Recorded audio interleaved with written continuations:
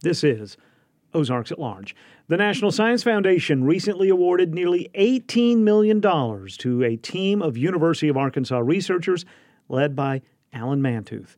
This grant is designated to build and operate a new kind of semiconductor research facility. Ozarks at Large's Matthew Moore helps explain. Dr. Alan Mantooth is a distinguished professor of electrical engineering at the University of Arkansas. And in addition to teaching and doing research, he also writes grants. And when it comes to asking for $18 million... Oh, it's a process, believe me.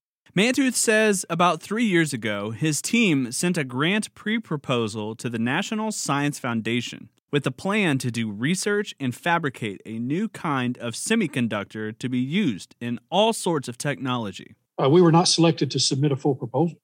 He says they received a lot of good feedback from the NSF on how they could improve on their proposal, and 2 years later, our second pre-proposal this past January, we're invited for a full proposal, which we turned in April, and then subsequently we're awarded.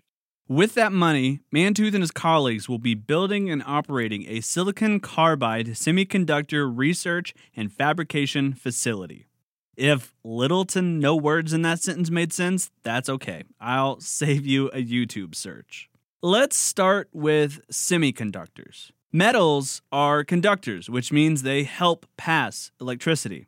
Rubber is an insulator, which stops the flow of electricity. That's why the wiring in your house uses metal for light switches and outlets, but the wiring is surrounded by a rubber sleeve, which protects it from touching other pieces of metal it's not supposed to. A semiconductor, then, is kind of both. Silicon is an example of a semiconductor. At one temperature, silicon acts as an insulator, but when it's heated, it becomes a conductor. Semiconductors are at the heart of every technology, and even helping you listen to this story, whether you're using a classic dial radio or your smartphone. The facility at the U of A is planning to work with a newer and more robust kind of semiconductor, silicon carbide. So, does that mean silicon is being phased out? Definitely not, according to Dr. Mantooth. Silicon will be better and is better for things like your Intel microprocessor. That's silicon, man. I mean, and it's just so finely tuned. It's a perfect match for that. So for those types of applications, high-speed digital applications, maybe even a lot of analog applications, where we're doing signal processing, data conversion, A to D conversion, a lot of applications, silicon will still be the king. What's the difference between silicon and silicon carbide? As Dr. Mantooth explains, silicon is a lattice structure. And what we're doing to make silicon carbide is it's a hybrid. So it's an alloy between silicon and carbon atoms. Put them together, make silicon carbide. Silicon carbide semiconductors can handle higher voltages, which means they are more powerful. And they can also withstand higher temperatures. This is attractive for things like applications such as transportation or electric power grid. Another major field of transportation this is exciting for is heavy machinery, like bulldozers and tractors. It all comes down to energy efficiency, promoting lighter weight, more compact solutions, and silicon carbide lends itself to make that happen. And our labs here at the University of Arkansas for the last decade, working with our collaborative partners, both here in Arkansas and throughout the country and abroad, have demonstrated time and again applications of how silicon carbide is a big advantage. But don't think of silicon and silicon carbide as competitors. The two different kinds of semiconductors work together in different types of machines harmoniously. We've seen the gaps in our global supply chain that have become evident during this pandemic, whether it's running out of toilet paper, nations trading import tariffs, or a giant boat getting stuck in the Suez Canal. Depending on global markets for something as critical as a semiconductor is very consequential. And Dr. Mantooth says America should be the nation leading the charge in research and fabrication. I mean, when you're dealing with international trade, there's advantages and there's disadvantages. And we see what some of the disadvantages can be when you don't have a resilient supply chain. And doesn't mean we shouldn't import some things or need to. We will. But, as much self-sufficiency as we can have, then maybe that's a good thing. The nearly $18 million is meant to pay for infrastructure, equipment, and enhancements to current facilities. But Dr. Mantooth says there will not be a new construction on campus for this project.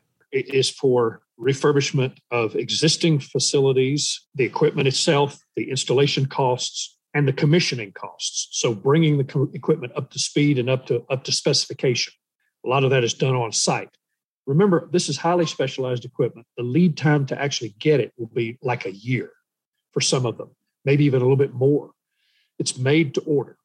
It's made by companies that will bring the equipment, they will install it, they'll have engineers on site, they'll get it all tweaked up, and we will run material through it.